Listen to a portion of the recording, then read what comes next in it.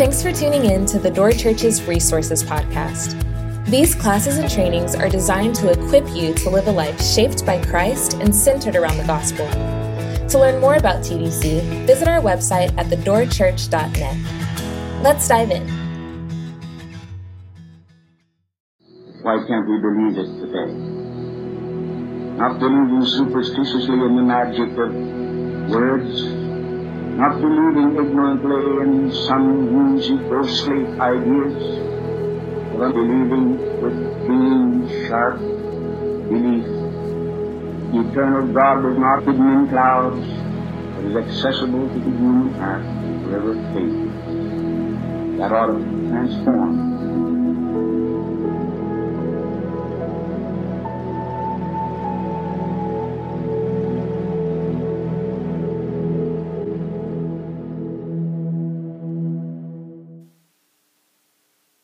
Hello, good evening. Glad that you're here. If you're new or don't know who I am, my name is Scott Brooks. I'm the lead pastor on the teaching team. Super grateful that you made a priority to be here this evening. So this is Theology on Fire, and the hope is that we would come together and look at God's Word. And as we look at God's Word, it informs our view of God. So theology, a lot of people say, well, I'm not a theologian. Well, everyone is actually a theologian. You have a belief about God. The question is it biblically informed? And so what we want to do is look at the scriptures, the Word of God, to inform our faith. And as we look at the Word of God, that really informs our view of God, that we live in light of who God is and how He's revealed Himself to us. And so this is going to be an exciting topic this evening. We're looking at the doctrine of humanity. So doctrine of humanity. Have you ever thought, why are they the way they are? This is a good reason to be here this evening. You can actually answer that question. Why are they that way? Also, it's a big part of your worldview. Whether you know it or not, you have a worldview. And what that means is that you've answered some big questions in the world. It's where did you come from? Everyone answers that question. Where did I come from? Why am I here? So you're doing something with your life, and then where am I going? So everyone answers these questions, and so this is a good one to look at is why are you here? And so the way that we're going to answer that question is who are you? It's a big question that you have to come to terms with is who are you? And you have a view of self. The question is it biblically informed? So the world gives us really two major different views of humanity that's really not biblical, that I just want to address briefly. And this is one of the primary reasons we're doing that theology summer training is we don't want to be conformed to the world. We want to be transformed by the renewal of our minds. So the world tells us things. Like you're being told, I'm being told all the time different things about everything. And their hope is to influence you into their worldview of what they're speaking. One really false view of humanity is an overemphasis of humanity. And what that means is that you are almost equal to God, that you are a little sovereign, that you can control, that everything should bow into your will. And so there's a way that we live our lives that we have a too high view of self. The world wants you to buy into that lie, that you yourself can be almost as God. The other one is the equal opposite error, is they underemphasize humanity. They say, well, you're not God. What you are is you're basically an animal. They dehumanize humans. And what they'd say is the reason why you act on your impulses and desires and the things, you're basically an animal. And this is an improper view of humanity as well. So what we're going to look at this evening is what does the Bible tell us about being human? That you and I are not God. The scripture is going to tell us that. And that we are not animals, but we are under God and above creation. So we're under God and above creation is what scripture teaches us. What does it mean to be human? So Genesis 1 verses 26 and 27, it says this, then God said, so this is God speaking, let us make man in our own image, after our likeness, and let them have dominion over the fish of the sea, and over the birds of the heavens, and over the livestock, and over all the earth, and over every creeping thing that creeps on the earth. So God created man in his own image. In the image of God, he created him, male and female, he created them. So to be human is to be made in the image and likeness of God. So when you hear image and likeness, really that's the same word. There's not two different meanings. That we're made in the image of likeness of God. And if you're listening to the verses, it says, let us make man in our own image. If you're here last week, we looked at who God is, which is Trinitarian in nature, that God made us in his image to really display who he is to the world. So every single person in this room that you'll ever meet that has breath in their lungs or in the womb is made in the image and likeness of God, and they have value, they have dignity, and we should have respect for all humanity. Not why, because what they've done or haven't done. We have respect for humanity basis on that we are all made in his image and likeness. That is an unearned value that God has bestowed on us. That's every human being that's ever walked the face of the earth. God created them, and we have dignity and respect because of the imago Dei, that he made us in his image and likeness. Furthermore, he made us male and female. Genesis 2:7, it talks about the personal nature that God made us. So if you know your scriptures, it says, in the beginning, God, and he started to speak. Let there be light, let there be waters. And God spoke in it, and it is. But when he made humanity, as we zoom into Genesis 2 to get a closer look at how he made humanity, it tells us this: then the Lord God formed the man of dust from the ground and breathed into his nostrils the breath of life. That's your soul, that's your spirit. And the man became a living creature. What's so interesting here, God gets personal and he gets intimate. When he makes man, he gets in the dust and he breathes his breath. Everything else he speaks, but he actually forms humanity in a very different and purposeful way with his own hands. Now, so this is how he created man. In Genesis 2:20, verses 24, it tells us how he made woman. It says the man gave names to all the livestock, so God created all things. And so Adam was giving all the names to the livestock and to the birds of the heavens and to every beast of the field. But for Adam, there was not found a helper fit for him. In other places, it says that it wasn't good that man should be alone. So the Lord God caused a deep sleep to fall upon the man, and while he slept, he took one of his ribs and closed up its place with flesh. And the rib that the Lord God had taken from the man, he made into a woman and brought her to the man. And then this is a poetic song that he sings to the woman as he sees this great gift. He says, then the man said, this is at last bone of my bones and flesh of my flesh. She shall be called woman because she was taken out of man. Therefore, a man shall leave his father and his mother and hold fast to his wife, and they shall become one flesh. There's a few things I want to just mention here. One, in Genesis 1:26-27, it says that God made both man and woman. So there is a distinction. I know that's a big cultural debate today, but God actually makes man and woman. He determines gender. Number two, it tells us how he creates man and then woman. And it says it wasn't good for man to be alone. The reason why that is that we are made in a triune God, a God in community. And man could not reflect a triune God just being in himself. So he made a helper fit for him. So why? He could actually reflect a God in community, that we ourselves would be in community. Namely, he then created marriage. And that's one way that we can actually show the Trinity. That's when it says that they become one flesh. That's one way you can actually see a little bit of the Trinity, is when you look at marriage. My wife, Marcy, and I are one. We have one bank account. We have one bedroom. We have one last name. We are one. And the idea behind that is we get to reflect a little bit of who God is and how we bear image, namely in marriage, but also in other places, which I'll name in a second. It says that woman was taken out of the side of Adam.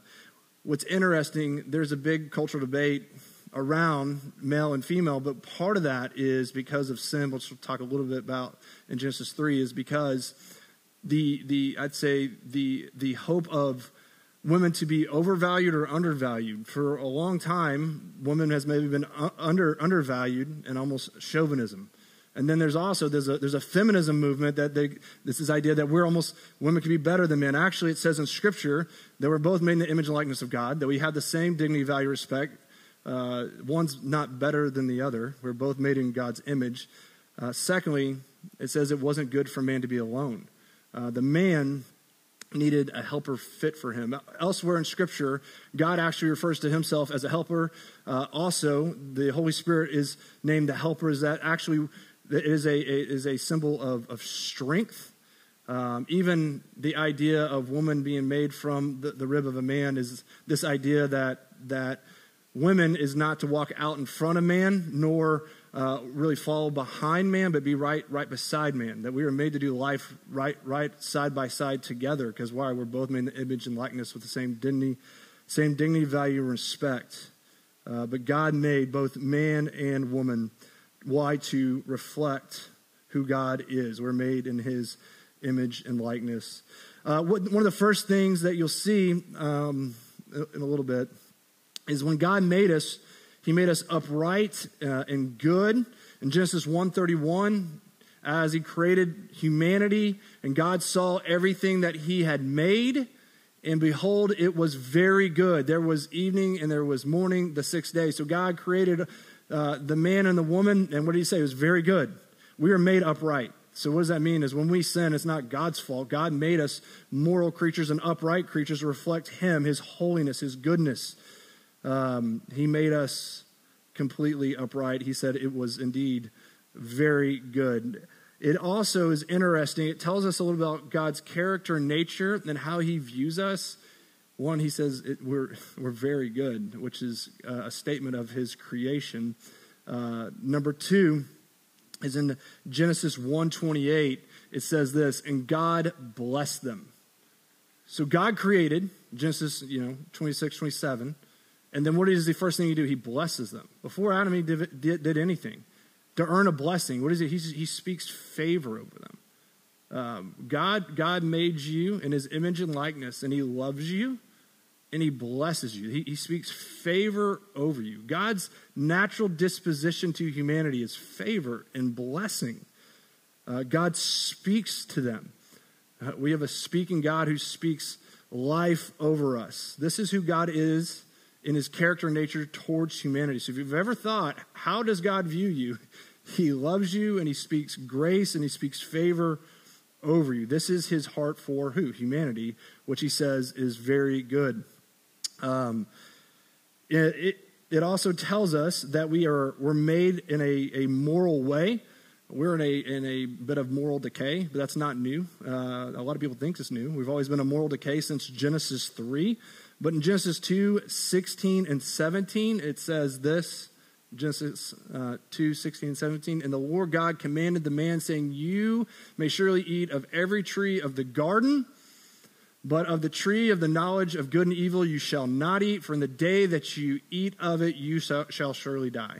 So He makes man in His own image, and then he speaks a command, a moral truth. He says, you can eat of anything. I've made this for you, but you can't eat of this tree. And he calls us to obey His commands. We have the ability to choose right and wrong. Every person's made that way. The ability to listen to God and obey Him or not.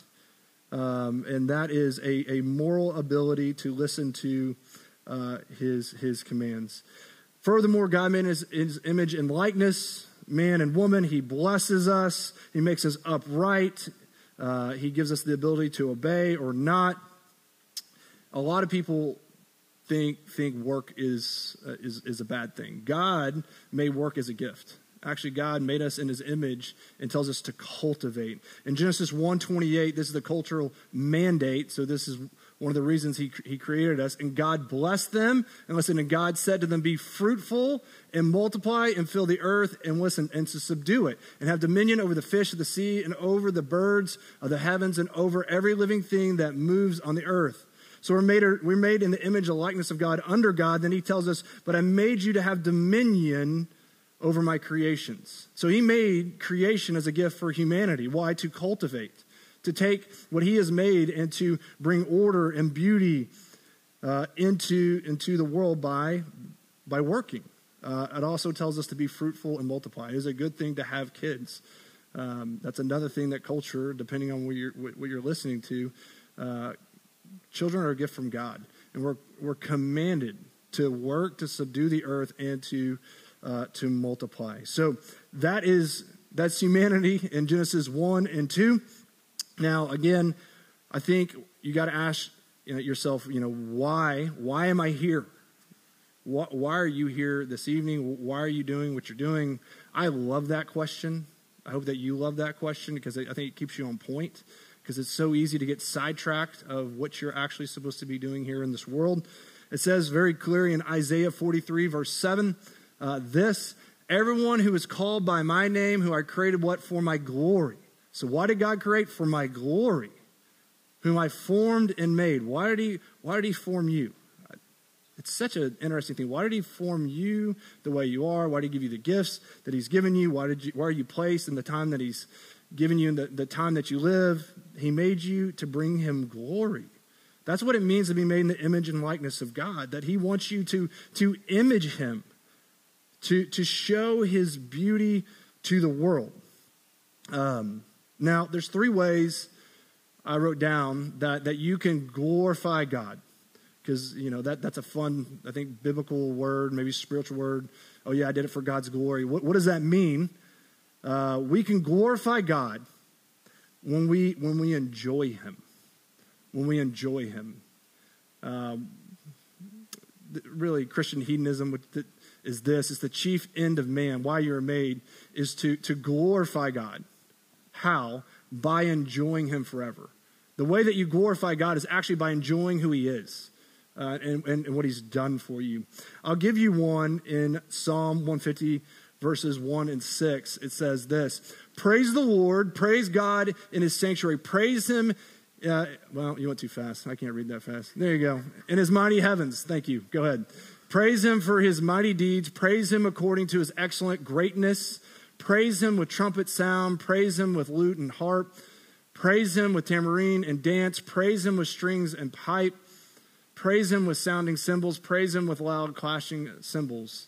Let everything that has breath praise the Lord. Praise the Lord. You have breath. God gave you that breath. If you weren't listening, God gave you breath. The heartbeat is his. Everything that you have in life is his. Everything in your bank account is his. If you have a family, that's a gift from God. Every gifting opportunity, that he's blessed you in so many ways. And the one way that you can glorify him is just to praise his name, to recognize the giver of these gifts. In James, it talks about God doesn't change. He's the same yesterday, today, and tomorrow. And he's the giver of every good and perfect gift. What's that mean? He's always giving to you. The question is, are you seeing it? Are you praising his name for it? And honestly, I just got back from the lake with my family on vacation. And we did a lot of fun things. We boated, we swam, we skied, we jet skied. The most joy that I had the entire time was actually praising God with my family and thanking him for this time. Why? Because it completed my joy. All those things were fun. What gave me deep joy is actually saying, God, you're the one who's given me all this. And I see that and I thank you. And it actually completed my joy as I was able to praise him, to see the giver of all these good gifts. When we praise his name, we glorify him and demonstrate his goodness by just saying thank you. If you have time, go read the second part of Romans 1. The reason why, the root of sin is that we traded the worship of God for created things. It's called the worship wars, is the theology behind it. The idea is that we worship everything but except God. That's the primary sin.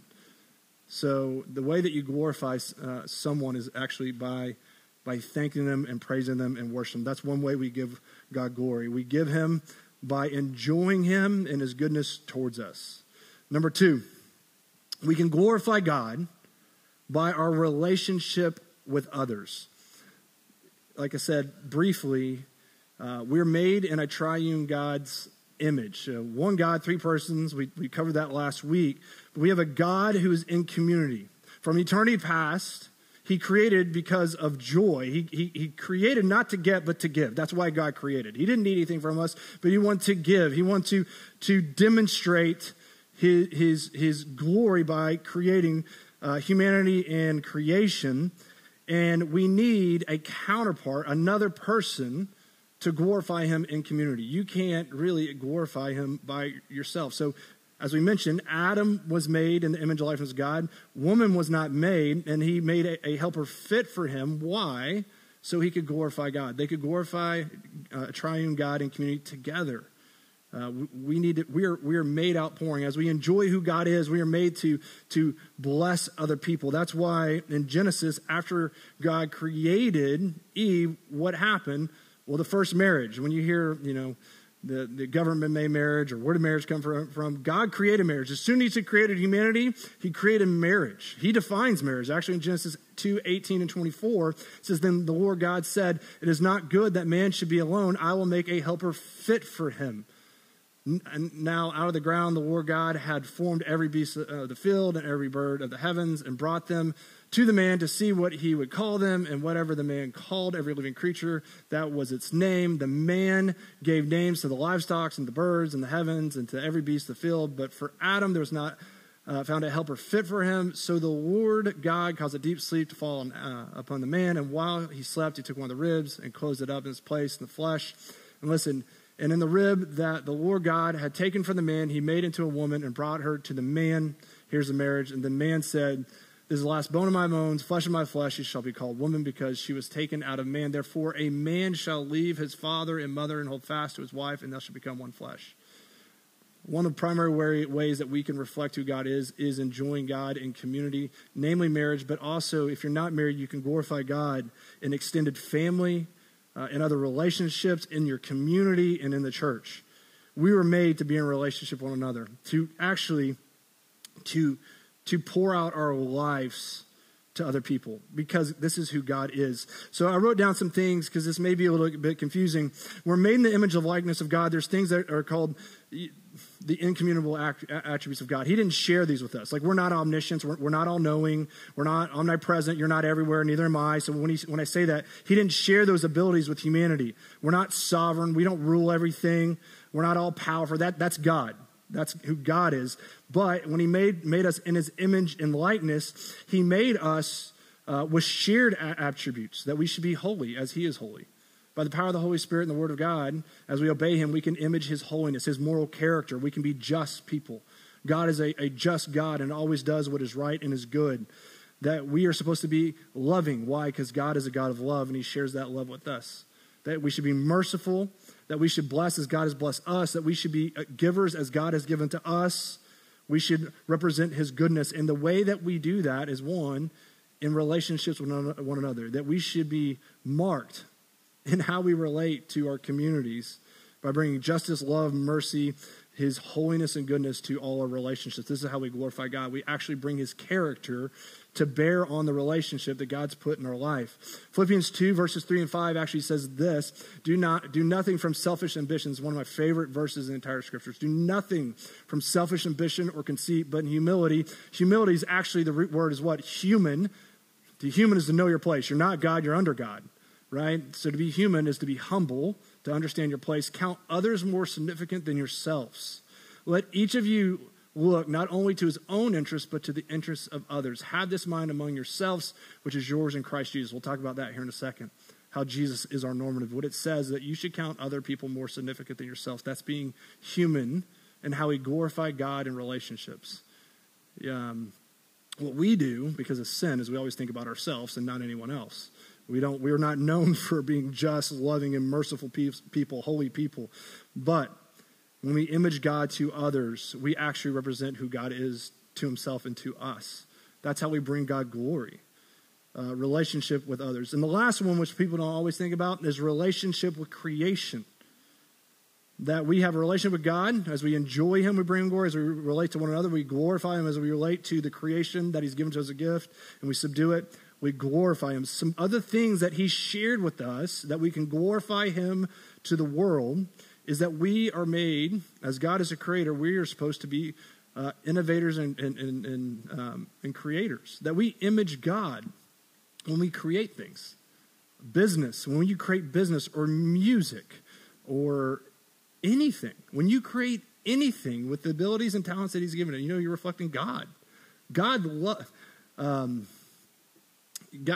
like the ultimate entrepreneur, if you will. He created something out of nothing. And when we do that, we glorify him. Not only do we glorify him, but we bless humanity. You know who benefits from when you create business? Other people. As you bring more jobs and opportunities, as you know, everything works together. We're getting that to the Lord's Prayer to a certain extent. But everyone plays their part well. It glorifies God and it blesses other. We have the ability to create. Why? And we glorify God when we do that. God is beautiful. One thing that we don't always think about God is beautiful. It says in Isaiah 6, holy, holy is the Lord God Almighty. The whole earth is filled with his glory. We love to see beautiful things. We love it. Why? Because God is beautiful. His whole creation is beautiful. So when we create and we make beautiful things, we model who he is by creating beautiful things. That's why you'll tear up in a good movie, and that's why you rejoice in hearing good music. Why? Because God is beautiful. That's the reason why we love it, and it glorifies him when we see it. When we bring order into chaos, we bring God glory. The earth was without form and void. That's what it says. Without form and void, there was nothing. But then God created and it brings order and it glorifies him. When we create order in our lives, I'd say, again, businesses or in the home, moms and dads, when we create order in the home, it glorifies God. It's a beautiful thing. When we relate to creation as we subdue it and live out the cultural mandate, it glorifies God. I wrote down some applications. We'll talk about that here more in a little bit.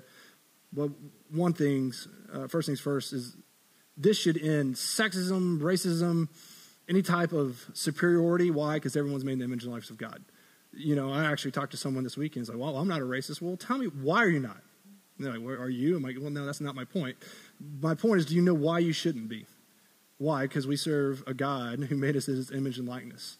It's not because they're doing anything that creates that value. It's because they're made by God. That's why we value the unborn. Why? Why? Because God made them. That's why. You should know that. It changes the way you view people. Even the people you don't like, you should love and be kind to. Why? Why? Because they don't earn your respect. That's God-given. Number 2, God has given us the ability to have purpose no matter what we're doing. You can glorify God in anything you're doing. Why? Because you can praise his name. You can look at your wife and the family and community to have, like, I'm supposed to show God's character here. I'm supposed to bring his glory here. It doesn't matter what kind of marriage you're in, you're supposed to glorify God there. And furthermore, in your work and in your giftings, you can glorify God in everything you're doing. Because I talk to so many people that hate work, and I know sin.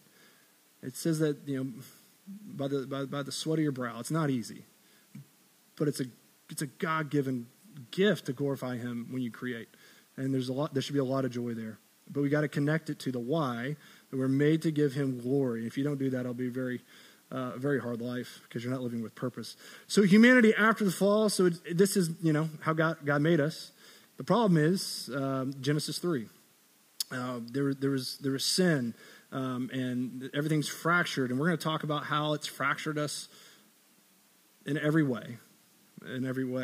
But the first thing I want to just mention is after the fall, when sin entered the world and we have a severed relationship with God, there's a barrier between us and God now. Why? Because we rebelled against him. There's a barrier between us and our wives and community. Why? Because we're sinners. We don't love.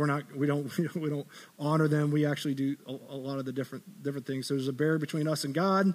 There's a barrier between us and humanity, and man, creation doesn't subdue very well under our hands. Why? Because of sin. We're still made in the image and likeness of God, although it's broken. In Genesis 6, 5 and 6, it says this: the Lord saw that the wickedness of man was great in the earth, and that every intention of the thoughts of his heart was only evil continually. So not going well for humanity right there. And the Lord regretted that he made man on the earth, and he grieved him to his heart. It still says that he made man and that we were made in his image and likeness. Some other ones, if you want to go look at, we're still made in the image of God, is Genesis 11, 4 through 8, or Psalms 14, 3, and James 3, 9 all talk about we're still made in the image and likeness of God, although it's now broken and marred. Now, the idea is this: when we're made in the image and likeness of God, we're made to be mirrors. So when you mirror something, you're showing who God is. We're imaging him, the reflection of God through how we live. Now, because of sin, we have a broken mirror. So everything's broken. It distorts who God is. So when people look at us, they're like, man, it's confusing. Why? Because we don't image God well anymore. Why? Because our image has been broken. I have in my mind these fun house mirrors. Like you kind of see it, but it's very distorted. Why? Because of sin. Now, sin has totally marred every facet and faculty of being a human now.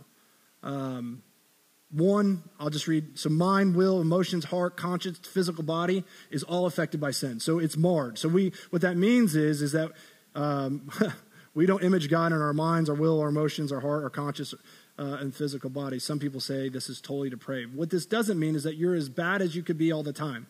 What this means is every facet of you has been broken by sin. So your mind, Ephesians 4:18 says this: they are darkened in their understanding. So that's your mind. We don't think right anymore. Why? Because of sin.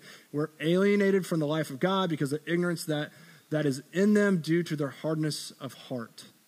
That's why you get a lot of people saying, man, this is what I think is right. This is my truth. We have no understanding. Everyone thinks they're right. Only God is right. Only he is true. Our minds are totally marred. We're without understanding. It's, if you go read the book of Judges, everyone does what was right in their own eyes. When people say, hey, I'm just doing my best, I believe you. I believe you are. You're just wrong, and I am wrong. Why? Because our minds are broken. They're sinful. Number two, our will has been affected. Ephesians 2:1-3. If you want to talk about the depravity of man, just go read the first 5 verses of Ephesians. And you were dead in your trespasses and sins, in which you once walked. So there's a trajectory of what we're walking. This is the trajectory of our life, following the course of the world. Listen, we follow apart from the Spirit of God in us, if you're a Christ follower, following the prince of the power of the air, the spirit that is now at the work of the sons of disobedience before Christ. If you're not in Christ, you know you're following Satan. That's what our wills do. We're not a part of God's kingdom. We're a part of Satan's kingdom. We actually follow the prince of the air of this world, which is Satan. It's affected what we do and why we do it. It affects our emotions. Titus 3:3, it says this: for we ourselves were once foolish, disobedient, led astray, slaves to various passions and pleasures, passing our days in malice and envy, hated by others and hating one another. This is our emotions and our passions. Some people say, I'm a very passionate person. That's not necessarily a good thing. Why? Because our passions and our emotions will betray us. Why? Because of sin. Our heart, one of my favorite verses in Scripture is Jeremiah 17:9. The heart is what? Deceitful above all things and desperately sick. Who can understand it? That's your control center of your life, not actually your physical heart, although our hearts, because physical body is also decaying. It's talking about your operating center is desperately sick and deceitful above all things. So when people even are trying to do the right things apart from the Spirit of God, they don't even know when they're doing right and not. Why? Because their heart is deceiving them. That's what sin does. It affects everything you do. Your conscience is seared. Titus 1:15 says this: to the pure all things are pure, but to the defiled and unbelieving nothing is pure. Both their minds and their consciences are defiled. That's why we can sin and not feel guilt and shame about it. That's why, even in Romans, referencing that again, it says a lot of people glory in their shame. They're very proud of the things that they should be ashamed of. Why? Because their conscience is marred. Your physical body is wasting away. There's many references to that, but Romans 6:23, it also gets to the hope of it. But for the wages of sin is death, but the free gift of God is eternal life in Christ Jesus our Lord. If you've grown a little bit over 20, you feel this very much. You are aging. Why? Because of sin. We are decaying, and the hope is only the eternal life we have in Jesus Christ. So what does sin affect? Everything. It affects you entirely. Now, what is the hope? Well, it's always Jesus. If you ever come to the Door Church, we're going to talk a lot about Jesus. Why? Because he's the only hope that you and I have. It's the only hope that we have to live how God's created us to be. So I want to look at God became man and dwelt among us. That's Jesus. Jesus is the perfect human. He's God become man. So when we understand who we should be, you know, we should look at Jesus. He was the perfect human. He's the normative human. Adam was the sin. That's the sin standard. If we want to look at the standard of who all humanity should be and how God created us to be, it's Jesus. Colossians 1:15 says this: He is the image of the invisible God, the firstborn of all creation. He's the image of the invisible God. You want to know what God's like? You look at Jesus. You want to look at humanity should be like? We look at Jesus. You want to know who you should be like? You measure up to Jesus. That's how we measure. It's not your political views. It's not what everyone else is doing. It's not the influencers that you're listening to. Our standard is Jesus. And whenever we're falling short of that, we repent, we trust Jesus. Why? Because that's what we're aiming for. That's the true human that God desires us to be. Colossians 1:19 through 23 tells us about how he redeemed sinful humanity to a relationship with God, to community and one another. But Colossians 1:19 through 23, for in him all the fullness of God was pleased to dwell. That's Jesus. And through him to reconcile himself all things, whether on earth or in heaven, making peace by the blood of his cross. And you who once were alienated and hostile in mind, doing evil deeds, he has now reconciled in his body of the flesh by his death, in order to present you as holy and blameless and above reproach before him. If indeed you continue in the faith, stable and steadfast, not shifting from the hope of the gospel that you heard, which has been proclaimed in all creation and under heaven, of which I, Paul, became a minister. Basically says, because of Jesus, you can have a restored relationship with God. And we have a restored relationship with God through Jesus. It restores your relationships with other people. And by God's grace, you can actually now live as a cultivator of creation. So in another way you can look at it, sin breaks the mirror. Jesus is putting back the mirror by the power of the Holy Spirit, so you can image him now. You can start to image who God is through Jesus. God is in the business of right now of restoring our lives. That's our mission, to see lives restored with the gospel of God's glory, that we can actually have our mirrors continually put back together by the Spirit of God and the Word of God to reflect who God is. That's why we look at Jesus. Now, this is a process. It's not like you come to Jesus and you're going to immediately reflect him, but the trajectory is towards him. The trajectory is towards him. And I want to read you Romans 8:26 and 30, because this talks about the power. Listen, the power to become more like Jesus and the trajectory of your life if you're a Christ follower. There's a new power that God gives us, and you know how your life's going to end. Although it's a rocky road, you are being put back together to image Christ. Let's listen to it. Likewise, the Spirit helps us in our weakness. Who helps us? The Spirit of God. For we do not know what to pray for as we ought, but the Spirit himself intercedes for us with groanings too deep for words. So we're empowered by the Spirit. And he who searches hearts knows what is in the mind of the Spirit, because the Spirit intercedes for the saints according to the will of God. And we know that for those who love God, listen, for those who love God, all things work together for good. So if you're wondering how your life's going, God has a plan. He's working all things together for good for those who are called according to his purposes. Listen to the trajectory. For those whom he foreknew, that's who God's foreloved, he also predestined to be, conformed to the image of your Son. So what's your destiny? You're going to image Christ. He's putting you back together. It's not if, but he will.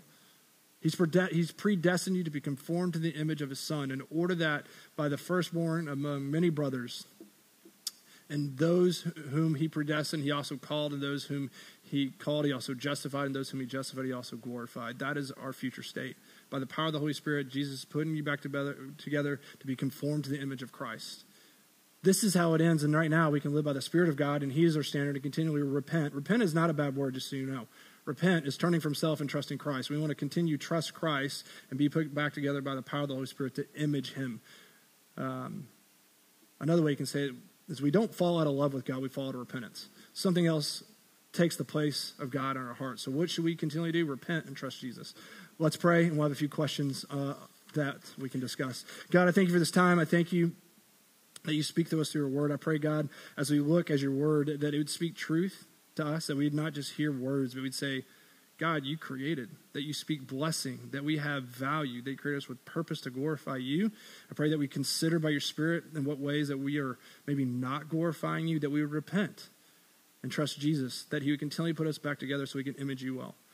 God, you are loving, you are just, you are good, you are merciful. God, I pray that we would receive those things in Christ, God, so we can image those things to others. I pray that in Jesus' name. Amen.